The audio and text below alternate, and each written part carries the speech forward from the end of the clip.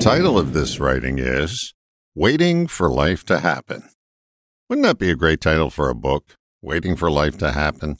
It'd be a bestseller because most of us are afflicted with the waiting disease and are hell-bent on finding a cure.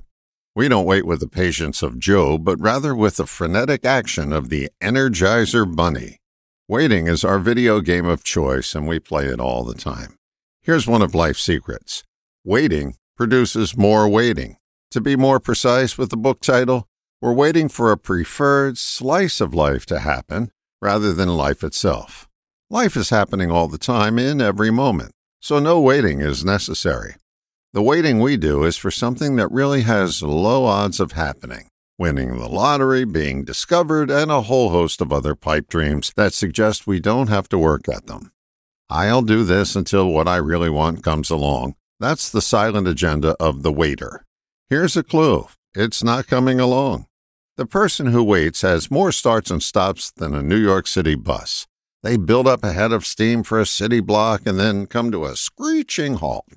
They repeat this pattern for a lifetime. They haven't learned the lesson of sustained effort. Anyone who's living life now and not waiting for it to happen is progressively working at making something happen. The missing piece of most plans is doing. Living life is doing because life is always moving forward, and if you're not moving with it, you're left behind, waiting. Yeah, there's plenty of reflecting that goes on with someone living a life. That quiet time is, like the old commercial says, the pause that refreshes. When you constantly wait, your body gets used to inertia, and it's harder to feel the life that's always coursing through your veins. Look at someone living life, and you can see a palpable energy moving them along. Waiting for life to happen is suicide on the installment plan. The good news is this. There is a cure for waiting. It's doing. If you're waiting for doing to come along, you've missed the point. Doing, like life, is always present. Doing is not on a waiting list. Doing is happening now. You just have to tap into its energy and let it propel you along.